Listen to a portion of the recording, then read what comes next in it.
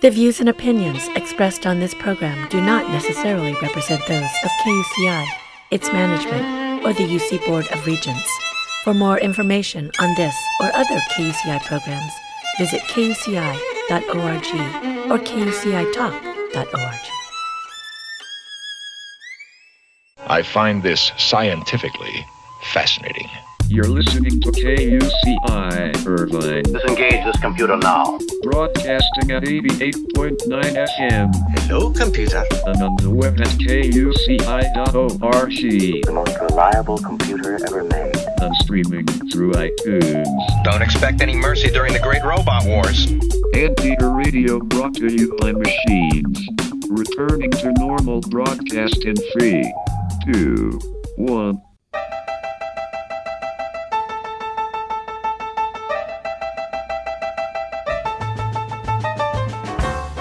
Ladies and gentlemen, welcome to UCI Conversations, a weekly public affairs program dedicated to exploring everything in the land of blue and gold, with interviews of UCI leaders, innovators, and last but not least, everyday anteaters. Hello, Anteater Nation. This is UCI Conversations. I'm your host, Kevin Bossenmeyer, and my guest today is UCI Political Science Professor Jeff Kopstein. He is an expert on Ukraine, Russia, and Belarus, the topics of the day, a self-proclaimed student of the region for over 30 years. He speaks fluent Russian and German, and I have been looking forward to this interview since the day that Russia invaded Ukraine, which was on February 24th. And please note that the date of this interview is May 2nd, 2022. So the war has been going on for about 2.5 months now. Welcome, Professor Kopstein. How are you today? I'm very good. Thank you for having me on. Thanks for being here. Before we get into the details of your expertise, can you please just tell us where you grew up and what you liked to do when you were a kid? I was born in a small town in Ontario, Canada, Chatham, Ontario, which is a small rural town near Windsor, which is across the river from Detroit, Michigan. And then I moved to Toronto, and then we moved to California when I was in high school. What I liked to do when I was a kid, I was a pretty normal kid. I liked to read a lot, but I was a basketball player. I ran track. I was just a very, very typical kid, and kind of came to California when I was in high school and then stayed. Yeah, whereabouts in California? I went to La Jolla High School, and so San Diego, and then I went to Berkeley for my BA, MA, and PhD. I stayed there for all my higher education. Then I taught at Dartmouth College, and then I moved to the University of Colorado at Boulder, and then I moved to the University of Toronto, where I spent the largest part of my career before coming here. I spent 12 years there, and then 7 years ago, I became the chair of the political science department at UC Irvine, and I did that for 5 years. Gotcha. So when did you start getting interested in political science? Well, it was in college, and it was during the Cold War, during the early 80s when I was in college. I started in 1979, and the Cold War had really heated up again. Ronald Reagan had just become president, and I come from a Russian Jewish family. I was always interested in the problem of tyranny, the problem of communists and Nazis, and I had taken a number of classes in that, and I got totally hooked, and there was a professor at Berkeley who asked me to go to graduate school at Berkeley and work with him. And I was, flattered and interested. Yeah. And of course, I didn't know what it meant to be a professor. Neither of my parents went to college. And they were pretty convinced that the campus interview was decisive. So I think I was the only person at Berkeley in the campus interview who wore a suit. And walking around a hot day in a suit in Berkeley in the spring. And I got very interested in that. And I tried to find out what it meant to be a professor, what it meant to do a PhD, what it meant to be a professor, how one became a professor. But before doing that, I went and spent a year in Russia as a visiting student, still under communism. And I lived in a dormitory with a Russian roommate. And then I spent a lot of time in Eastern Europe after that stay. And only then did I start graduate school. I started my PhD at Berkeley. Yeah, wow. Any other specific memories of that time? What year in Russia were you there? Well, that was 1984. I was in Russia for my first extended stay. I've been back, a lot of times since, including the last time I was in the region was in 2019, just before COVID. I was in Belarus, and I'll talk about this, my grandfather's hometown called Novogruda. I'll talk about that in a minute. Okay. But yeah, lots of crazy times, really wild times. I ended up writing my dissertation on East Germany, and I spent time in communist East Germany. I spent a night in a Stasi prison. I didn't mean to end up there, but they arrested me for no reason at all. And I was in Berlin when the wall fell. Wow! Oh my God! That was an amazing time. Really that's incredible.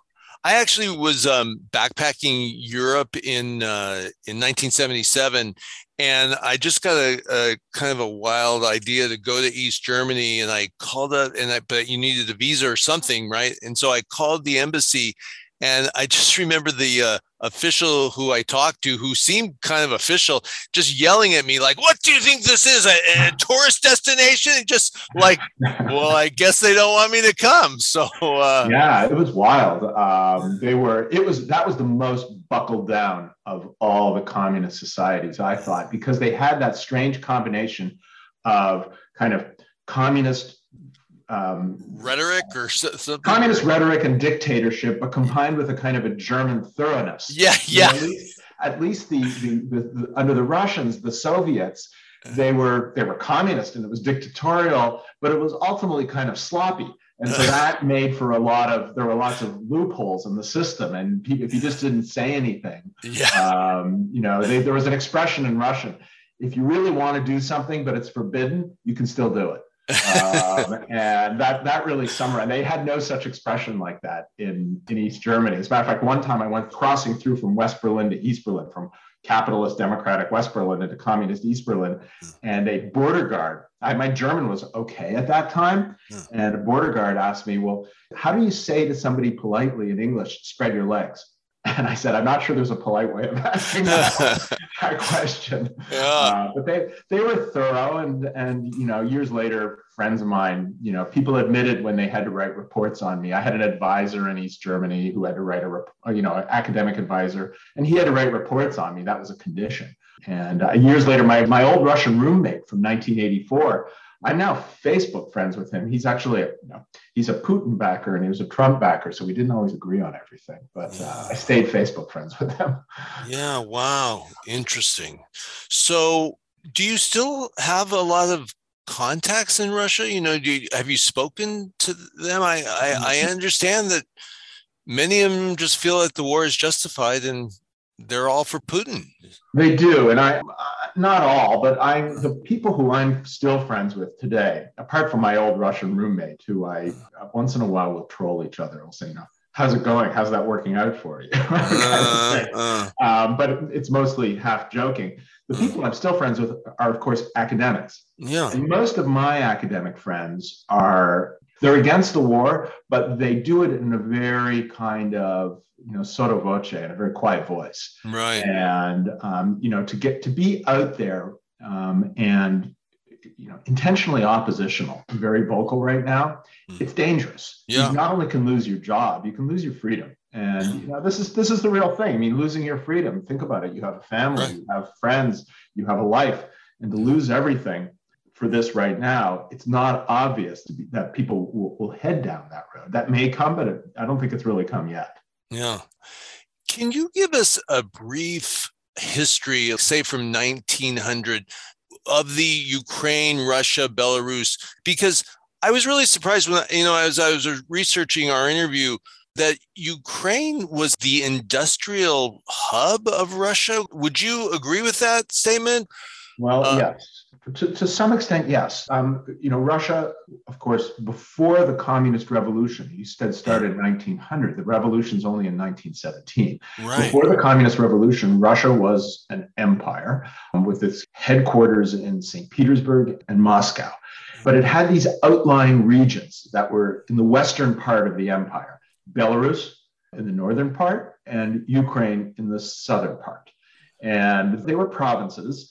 And at this point in time, identities, that is to say, not all people living there knew or understood quite correctly they were Ukrainian or Belarusian, or even Russian for that matter. The identities were fluid because this was an imperial identity. You could have localized languages, localized religions, and localized cultures.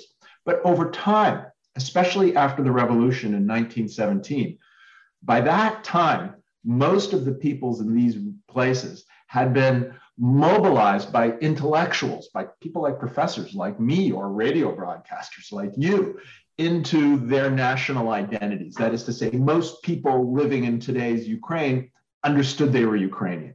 Most people living in Belarus, they were starting to understand they were Belarusian, and they were distinguishing themselves from Russians to the east of them and to Poles to the west of them. And so by the time of the Russian Revolution, people really understood that they were of different cultures, they spoke different languages, but the Soviets, that is to say, the new communist leaders in Moscow, they said, that's okay. You can have your own localized identities, but all within the Soviet Union itself. And so we're going to have these borders. We're going to draw borders. And those borders, of course, within the communist Soviet Union, they existed, but they were meaningless because the whole thing was run by a giant communist party and a secret police. But locally, at any rate, you had Ukrainian-speaking people in Kiev who were running the show for the most part, and you had Belarusian-speaking people in Minsk who were running the Belarusian portion of the Soviet Union. And that pretty much bumbled along with lots of hiccups that we can talk about until communism collapses in 1991.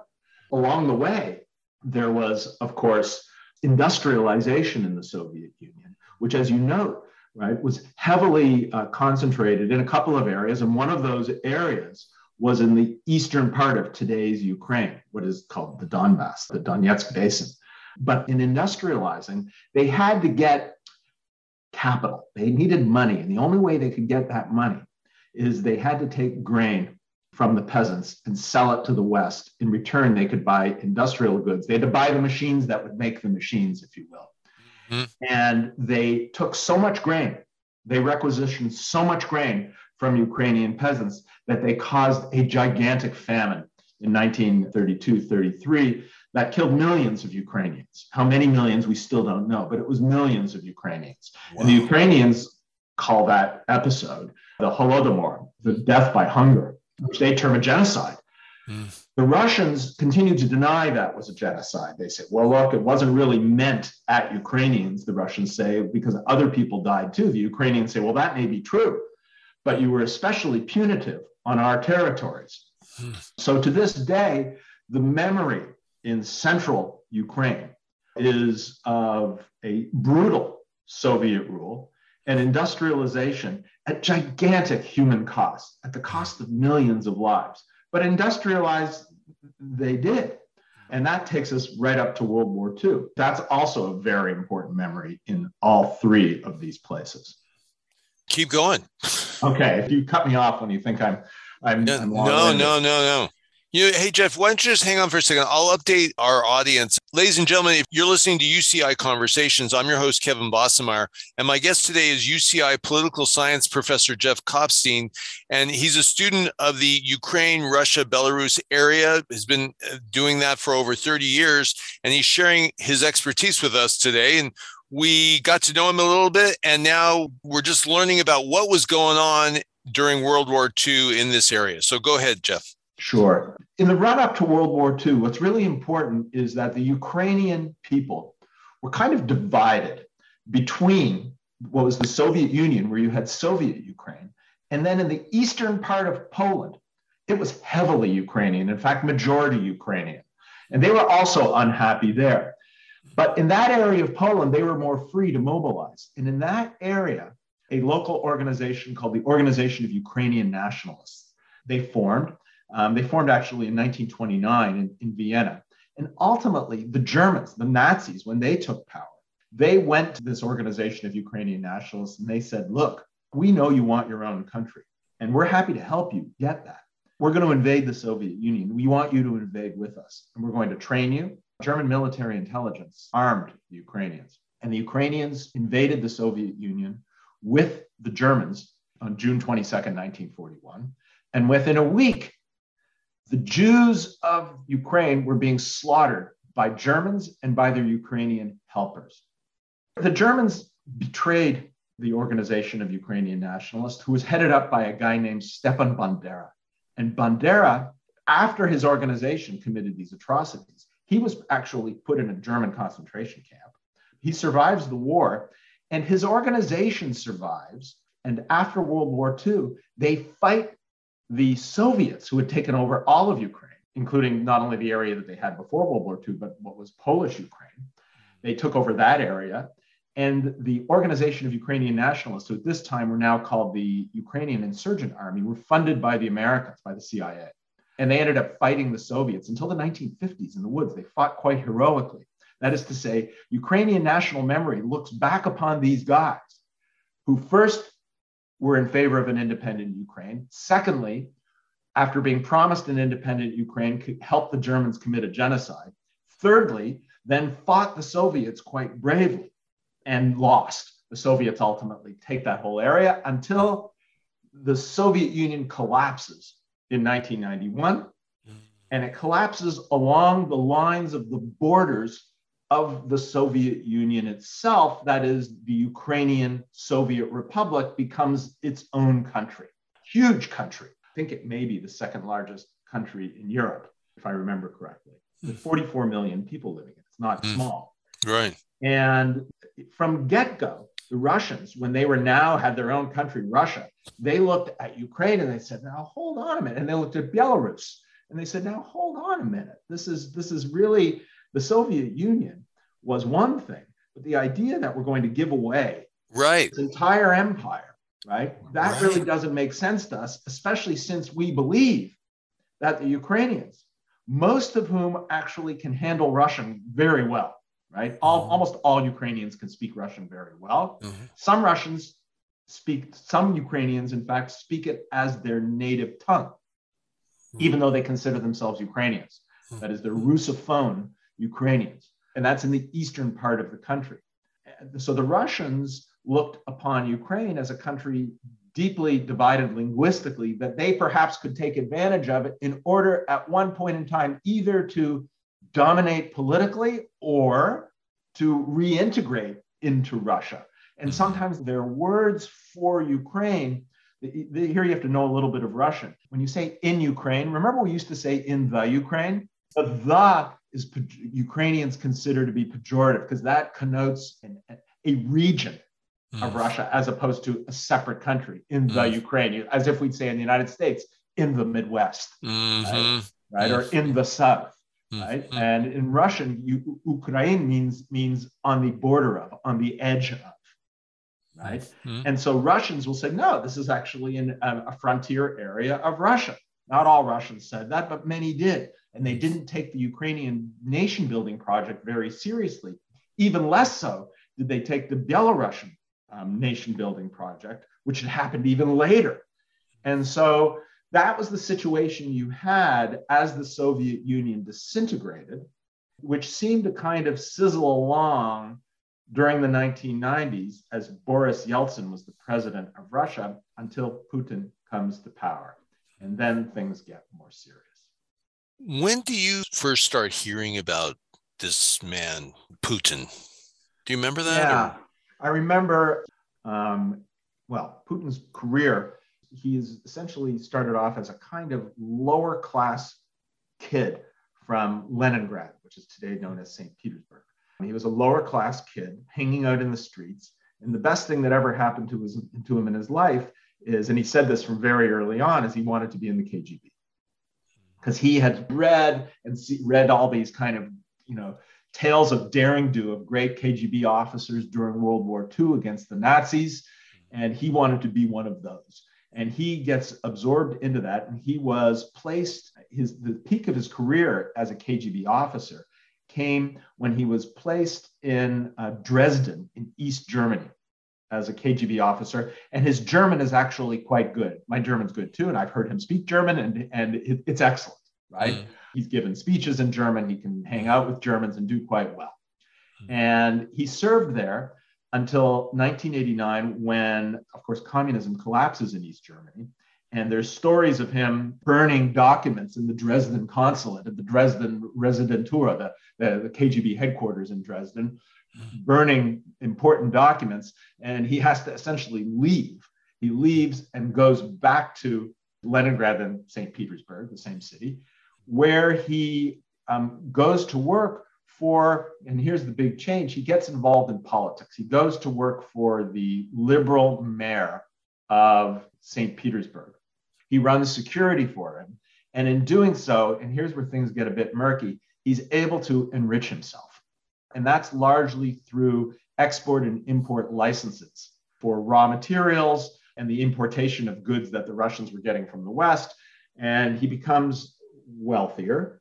And at one point, then he's drawn into, and here is where my memory is slightly murky, he gets drawn into the Moscow government, into the central government, first into the security apparatus, what is the successor to the KGB, and then eventually he becomes a little known guy with not a lot of baggage. He becomes prime minister, right? And that is a big deal. That's the number 2 person in charge of Russia, as Yeltsin is still president. Yeltsin is getting sicker. That's right. He's suffering from, he's an alcoholic. He's suffering from all kinds of illnesses having to do with alcoholism, heart problems, circulation problems. And at that point, and Yeltsin, there's a lot of corruption in Russia, and there's a deal that's made. Putin will become president. Yeltsin will endorse him to be president, and he'll become president. And in return, Putin will agree not to press charges for the corruption surrounding Yeltsin and his family and the distributional beneficiaries in the society at large, these people who we now call oligarchs, people who benefited from privatization of Soviet assets, mostly raw materials, things to do with like oil, timber, diamonds, and of course, banking. And he agreed to become president and not do anything about that. But when he became president, he circled around himself all his old buddies from his KGB days. So that's when you brought what the Russians call the Siloviki, the power ministries. They all became populated with Putin's old buddies from his KGB days. And so at first we didn't know what would happen with Putin, but maybe I should stop there. I don't know what direction you want to go in. You know, I'm open. We're just trying to get a sense of how we got to this place. Maybe it's worth circling back a little bit because at this time, you get both now a newly independent Ukraine and a newly independent. They're trying to build their connections in the outside world. Ukraine wavers between a pro-Russian orientation and a pro-EU orientation. And various Ukrainian presidents go back and forth. The Russians are trying to back their horses, and the Americans in the West are trying to back their horses. Belarus is kind of an interesting story because Belarus did initially start off in the early 90s with a westward orientation, and then eventually a hardline former communist, former collective farm chairman named Alexander Lukashenko, he takes over and he sidles up very closely to the Russians. He was known as the last dictator in Europe. Now, he's still in power to this day. It's very interesting. In Belarus. He's still in power. He's still the president of Belarus. Gotcha. And just to give you some idea, the Belarus secret police is still called the KGB. Now, I had a very interesting story there. 2 years ago, I got to, my grandfather's from a small town in Belarus near what is today's the Polish border, and called Novogrudok. There's a couple of things that town is known for, and I always wanted to visit it. Since I speak Russian, I figured everybody there speaks Russian perfectly well, and I wanted to go visit. So the only person that you might have heard of that's me who has roots there is Jared Kushner. His family is also from there, and his mother, Ray Kushner, is a Holocaust survivor, his grandmother, and survived by tunneling out of the ghetto into the woods, where they joined one of the only Jewish partisan bands called the Bielski Brothers. You may have seen the movie Defiance with Daniel Craig. And it's about a group of Jewish partisans who fight the Nazis and end up saving in the woods, in the swamps, and living in mud huts. And they end up, this is germane to what I'm about to tell you, because they end up fighting for years.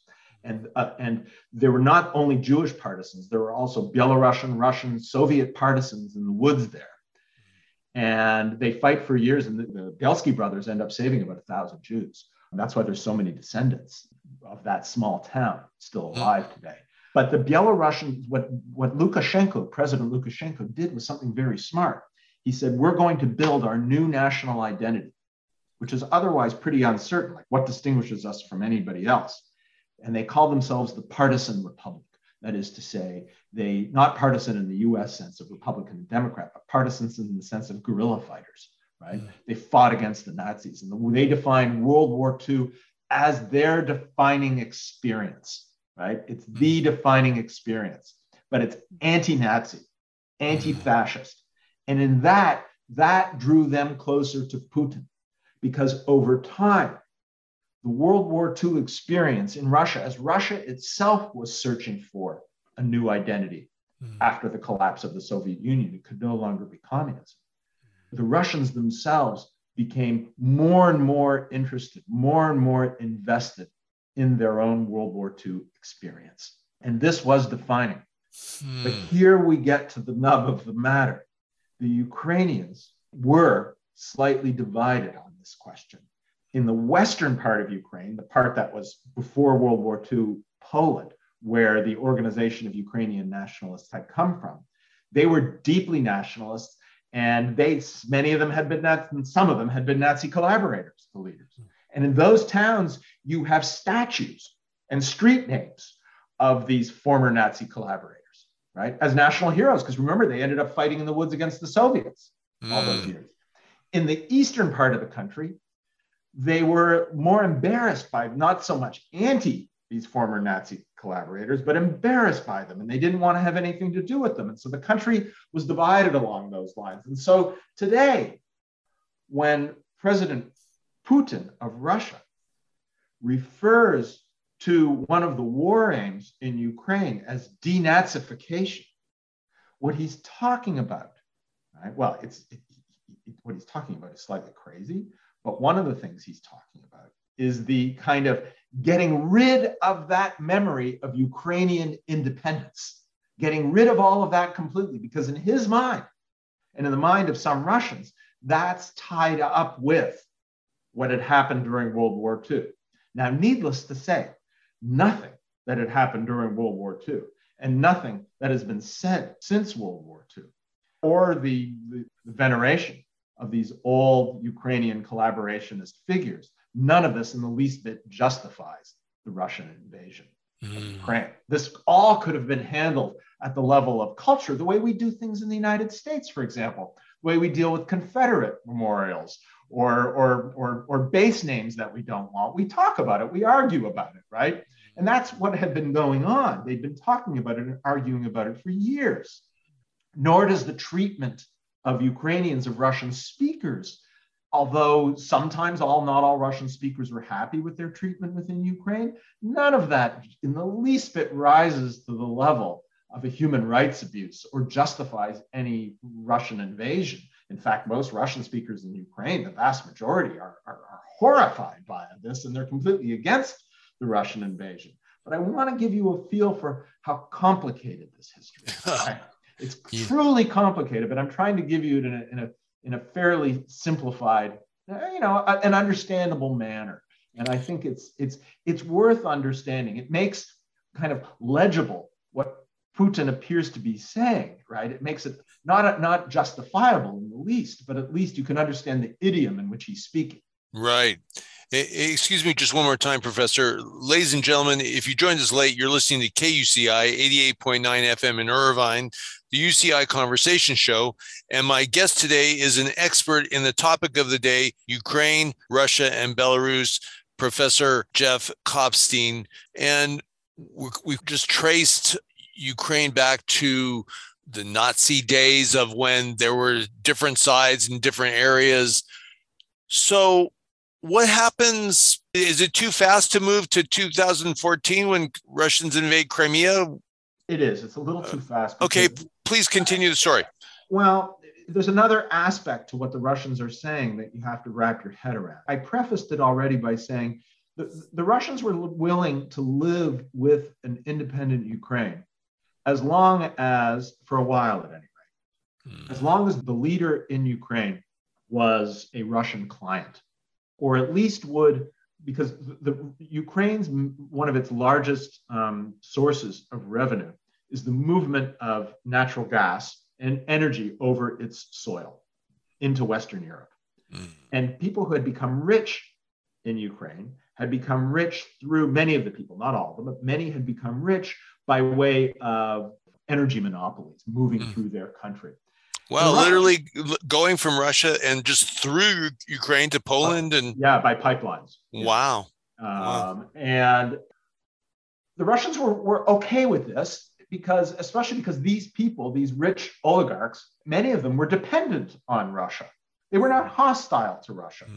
They were friendly towards Russia, and Russia was okay with them. But what was very important was that all leaders in Kiev, all presidents, would take this deal, which was essentially a corrupt deal, and keep on going with it. Various governments over time, some were more pro-Western, some were more pro-Russian, but all of them were kind of taking this deal.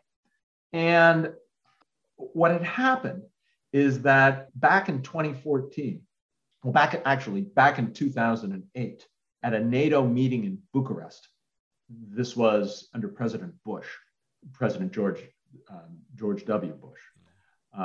There was an offer put on the table that under the right conditions, Ukraine and Georgia could join NATO. Now, this was not made for, NATO had already been enlarging. The former Soviet satellites of Hungary, Czechoslovakia, Poland, Romania, Bulgaria, Latvia, Estonia, Lithuania had all joined. And Putin had already become quite bellicose the year earlier vis-a-vis the West. And the idea was that perhaps it would be good if these other countries, which were not simply satellite countries of the Soviet Union, which had been part of the Soviet Union, Ukraine and Georgia, would have the prospect open of NATO membership. NATO has in its doctrine what's called an open door policy. Anybody can join. You have to join under the right conditions. You have to meet certain criteria, but then you could join. This was only a half valid offer. It was unclear whether the rest of NATO members even wanted this to happen, and then it was quickly sort of withdrawn as a kind of a prospect. But at that time, the Russians sort of freaked out. So that's act number one. Act number two, a pro-Russian leader in Ukraine, a guy named Yanukovych.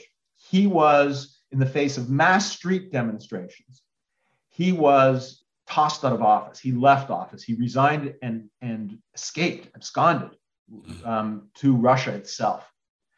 And he was replaced in a national election with a leader who was much more friendly towards the West. And in fact, in the meantime, right, the European Union had already opened up the prospect for perhaps there could be an association agreement, which might at some point, if all the EU members agreed, and if Ukraine passed, this is what's interesting about the EU, all 88,000 pages of EU legislation into its own national legislation, which is not easy to do, then they might be eligible for membership. And the new president of Ukraine, the guy's name was Poroshenko, he was favorable towards this. And at that point, this is back in 2014, at that point, the Russians decided, Putin and the circle decided around him that this entire unseating of Yanukovych and the new pro-Western leadership of Ukraine, this was all an American plot. This was an American plot, and NATO enlargement was all part of this. And so what they decided to do next is they did two things. First of all, there's a piece of Ukraine that during the communist era had earlier been part of Russia, but because borders didn't matter during the communist era, they had given this area called Crimea, which is a huge area. It looks small on the map when you look at it from far away, but it's gigantic. And they had taken this area under the communists, and this was under Nikita Khrushchev in the 50s. 1950s, and he gave that to Ukraine. Now, what did it even mean to give? It meant nothing. The borders were meaningless. It was all run by the KGB. But once they were independent, this had become part of Ukraine. And the Russians weren't happy about that because this is where their Black Sea fleet was. There was an agreement that the Ukrainians had agreed to let the Russians run their Black Sea fleet from there. And from there, you can get out, if you know the geography, past Turkey through the Dardanelles and get boats out to the high seas. This is a warm water port. The Ukrainians and the Russians had sort of an agreement that the Russians would get to keep their fleet there, even though it was Ukrainian territory. At that point in 2014, Putin launches an invasion of Crimea and took it over. Now, this was what they called hybrid warfare. I don't know if you remember back from the press at the time, those little green men. It was like Russians in very beautifully armed and beautiful uniforms without insignia. They were unmarked.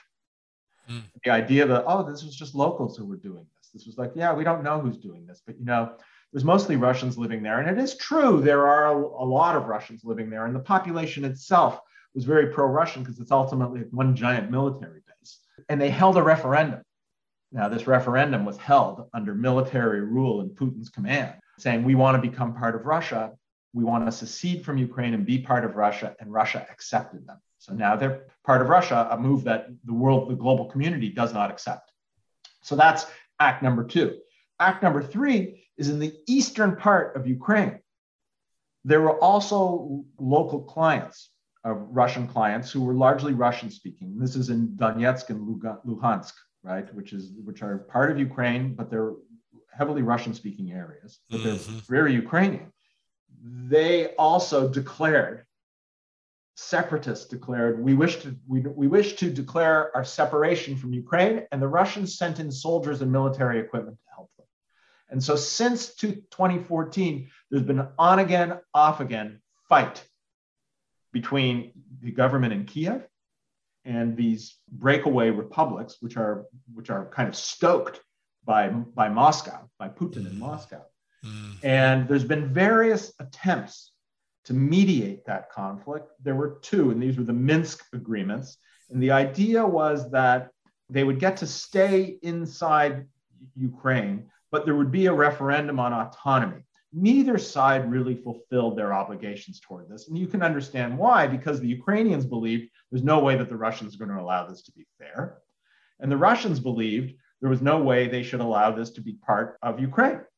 And so those areas today, that brings us up to February 24th. Now, in the meantime, a new Ukrainian president had been elected. And here's where things get super duper interesting. A new Ukrainian president had been elected, a guy named Volodymyr Zelensky.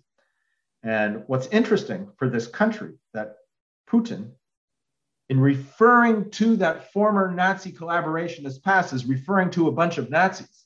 The thing you have to understand about Zelensky is Zelensky, the president of Ukraine today, is Jewish. He's not only Jewish, he's a Jewish comedian.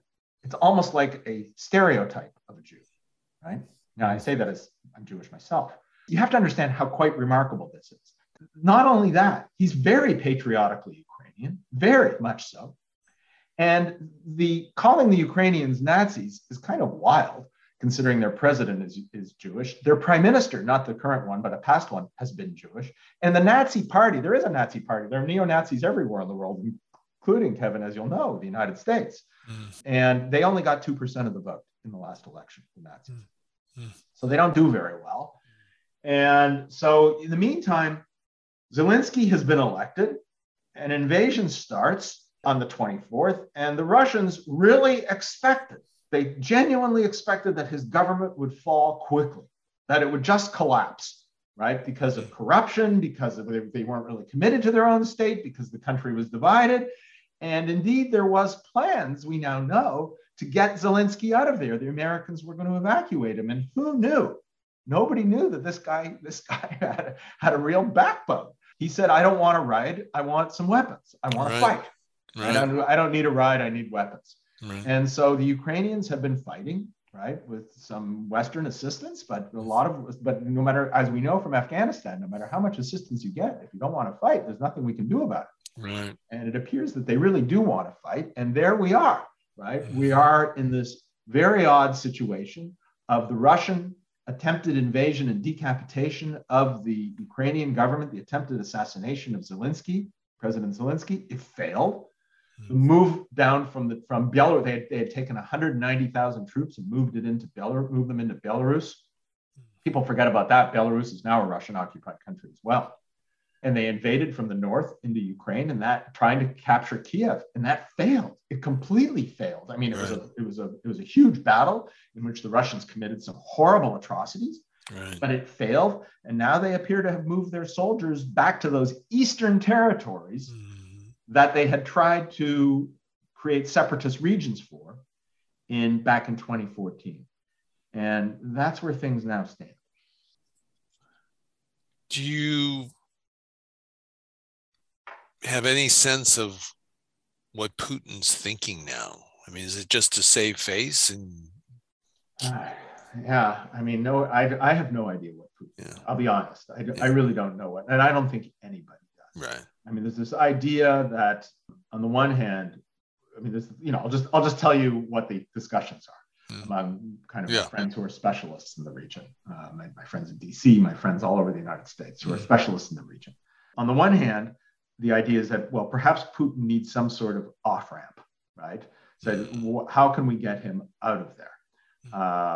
And so one of the things that's sometimes discussed is, saying, okay, you can keep Crimea, right, and go. But that would clearly be a loss. I mean, he'd have his tail between his legs. And the question is, could Putin himself survive as a leader in Russia? In effect, whenever he could declare victory, but everybody knows that would be a gigantic defeat because that was the status quo ante, right? The status before February 24th, that's what they had. What's more, it does not appear, that Zelensky, who justifiably does not want to see his own people getting killed, but does he have the right at this point to give up Ukrainian territory in return for peace? And so those two things, Putin does not appear to be interested yet in negotiation. The negotiations have kind of broken down. My understanding is a couple of Zoom meetings have been held, but no real serious negotiations yet. It's not even clear whether the Russian negotiators have any power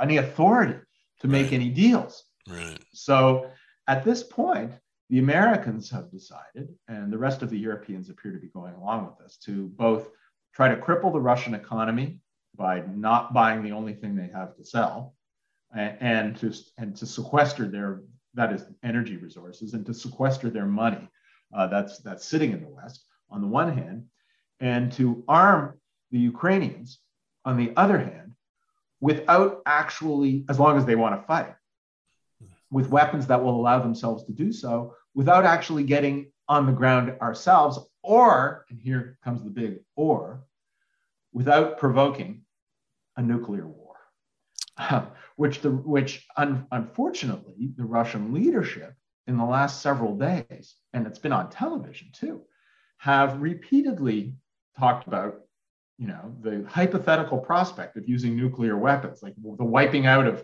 I just saw a report on their version of the nightly news, exploding a 100 megaton nuclear weapon underwater off the coast of England, which would create a giant tsunami and a giant radioactive tsunami that would wipe out England. And they had an entire graphic showing this on their national nightly news. You're kidding. Wow. Yeah. And so this was, that's disturbing. And President Biden has justifiably said this is kind of an irresponsible rhetoric. It's hard to know what to make of all of this, though the Russian leaders would actually do such a thing, or whether they would, if things started going very badly in Ukraine, would they use nuclear weapons in Ukraine? And what would we do if they used nuclear weapons in Ukraine? And these are all questions I don't have any great answers for. This is what must be keeping the people in the Pentagon up at night. And of course, not to mention the rest of Europe. And if there's even more than that. Ladies and gentlemen, you're listening to UCI Ukrainian-Russian political science expert, Professor Jeff Kopstein, talking about what is at stake. Now back to the interview. There are current members of NATO which border Ukraine, several, and under NATO is essentially, the core feature of NATO is something called Article 5. Well, the core feature of NATO is keeping American troops in Europe, but the Article 5 of the treaty says that if any country is attacked, it has the right to ask for and demand the assistance from the other treaty signatories. That is to say, Ukraine is not a member of NATO, but if Poland were attacked, if the Baltic states, remember, half of Poland was also part of the Russian Empire. If the Russians are thinking in imperial terms, before World War I, Warsaw was part of the Russian Empire, right? The capital of Poland. Latvia, Estonia, and Lithuania were part of the Russian Empire. Finland was part of the Russian Empire. And wow. I didn't realize Finland was. Finland was, and we'll get to that in 1 second. But if any of the reasons, one of the reasons that's discussed for why this has to be stopped in Ukraine is that, do you really want to put Article 5 to a test? What I mean by putting Article 5 to a test is the following. If Estonia is attacked, they could demand that the rest of NATO come to their defense. That would mean that Americans would be sending their boys to defend Estonia against Russians, toe-to-toe with the Russians. Do you want to test that proposition that we'd actually do that? And how confident would Estonia be? They might be confident that President Biden would do that. Well, how about under a second Trump term? Would they be equally as confident? I doubt it. I doubt that they would trust in American security guarantees. Where's Estonia again? Estonia is in the north. It's up on the Baltic Sea. Estonia, Latvia, and Lithuania are northeast of Poland. Cool. And Finland, interestingly, is neutral. Sweden is neutral. And there is an expectation over the next month that both of those countries will ask for membership in NATO, the North Atlantic Treaty Organization, which is the main security and defense organization in Europe, which they'd stayed out of all this time. So Putin has succeeded not only in creating a unified and quite belligerent Ukraine, he succeeded in taking these neutral countries and wanting them to join NATO. Right. And it's really quite something. It's disturbing from the standpoint of European security, but that's where things stand. The stakes could not be higher. Americans, we can sit over here right now and feel very secure because we have friends in the north, friends in the south, fish in the east, and fish in the west. But the entire global order right now is up for grabs. It hangs in the balance because what Putin wants more than anything else, what he wants is a world of Putins. He wants a world of other Putins. That's why he liked Donald Trump, and Donald Trump liked him, by the way. What he wants is another Putin in Ukraine. He has his Putin in Belarus right now, in Alexander Lukashenko. He has a Putin in Hungary, who's still, for the time being, a member of NATO and the European Union. He likes these patrimonial strongmen who run countries where they see themselves as the father of the nation and the state as the personal embodiment of their own kind of property. This is the world that he would like. This is the international relations that he would like. The Americans are, under Biden and Tony Blinken, are trying to reassert the kind of global institutional order. So the Americans have been trying slowly, quietly over the last year to build the transatlantic alliance, which has been brought into question. But if you're a European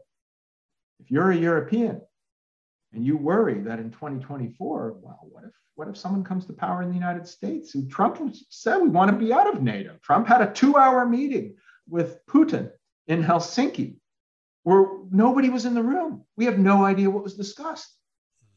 We still don't know to this day what was discussed, right? So if you're a European, you know all of that. You have to be a bit nervous. Yeah. Wow. Where shall we go next? I know. We have a few more minutes. Is there anything? Well, let me give some silver linings. Please. Yeah, because this is kind of gloomy. A lot more complex than I dreamed and kind of gloomy. It's kind of gloomy. So there's a couple of things. One is that since the mask has fallen off Putin, we were really unsure exactly what Putin wanted. We're no longer unsure. Yeah. We now know. We now know that there's a fundamental challenge to the global institutional order. We now know that the enemy is liberal democracy and indeed the impersonal institutions of modernity that have made our world safe, wealthy, and secure. and predictable in many ways. And he would like to get rid of all of those. And so in some ways, this has re-solidified the resolve, our understanding of what we're all about, right? And one of the interesting things, I don't know if you've noticed that I have, I live in a neighborhood in which there's been, I don't live on campus, but I live in a neighborhood in which there have been Trump signs and there have been Biden signs during the election. What is interesting, under many of those homes now, both Republican and Democratic, there are Ukrainian flags, the yellow and blue flags. That has appeared to bridge the divide to some extent between the otherwise very petty culture wars of American politics, right? Discussions of kind of not very important things that tend to dominate American politics for reasons I don't fully understand. And I think that people have started to understand. So when there's a bill that's coming up before Congress that Biden's asking for $33 billion for military and humanitarian assistance to Ukraine, my sense is it's going to pass quite easily on a bipartisan basis.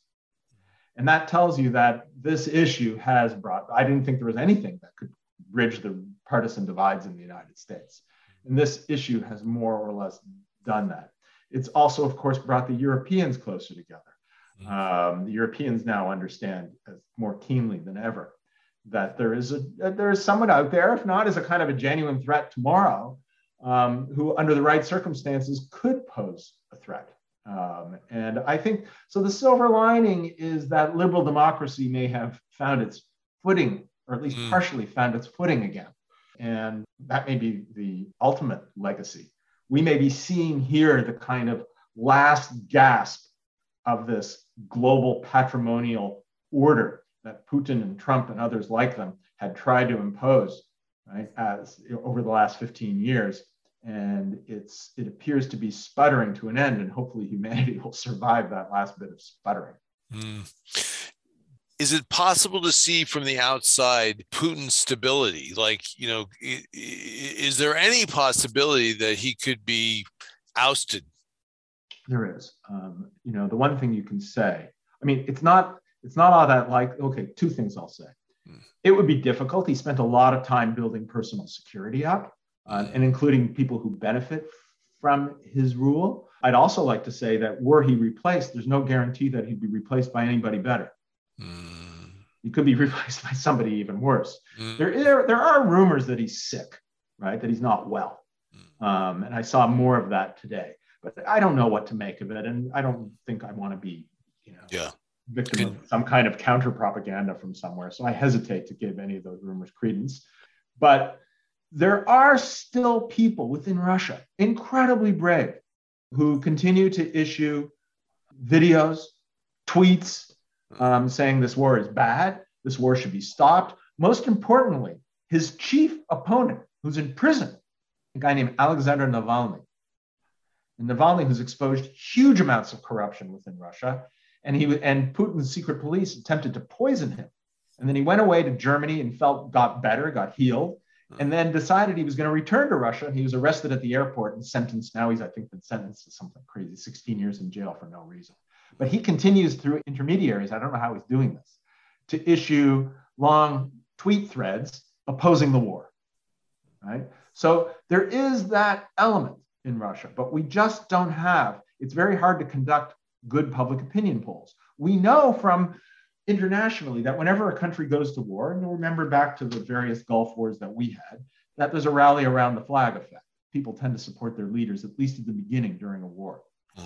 Russia has not yet gone to a general mobilization of their population.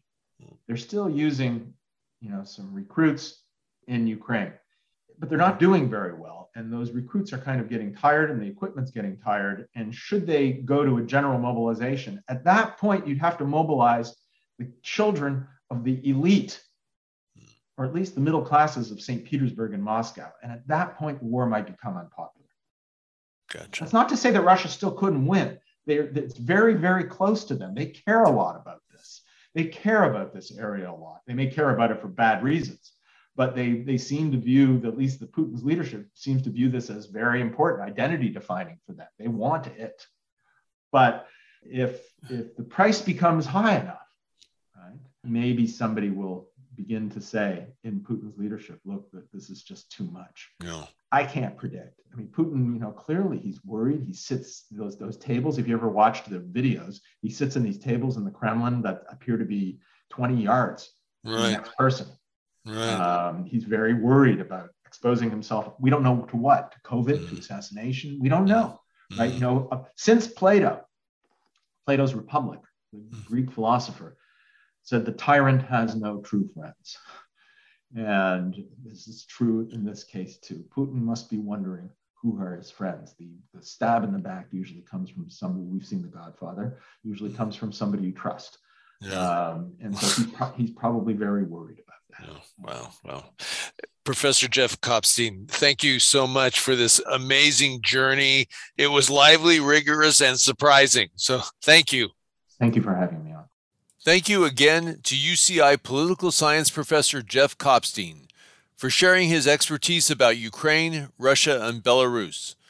Professor Kopstein has studied well. The nuances about this crisis are sobering and potentially very serious, even catastrophic. I hope our leaders are up to the task. I will reach back out to Professor Kopstein as things develop.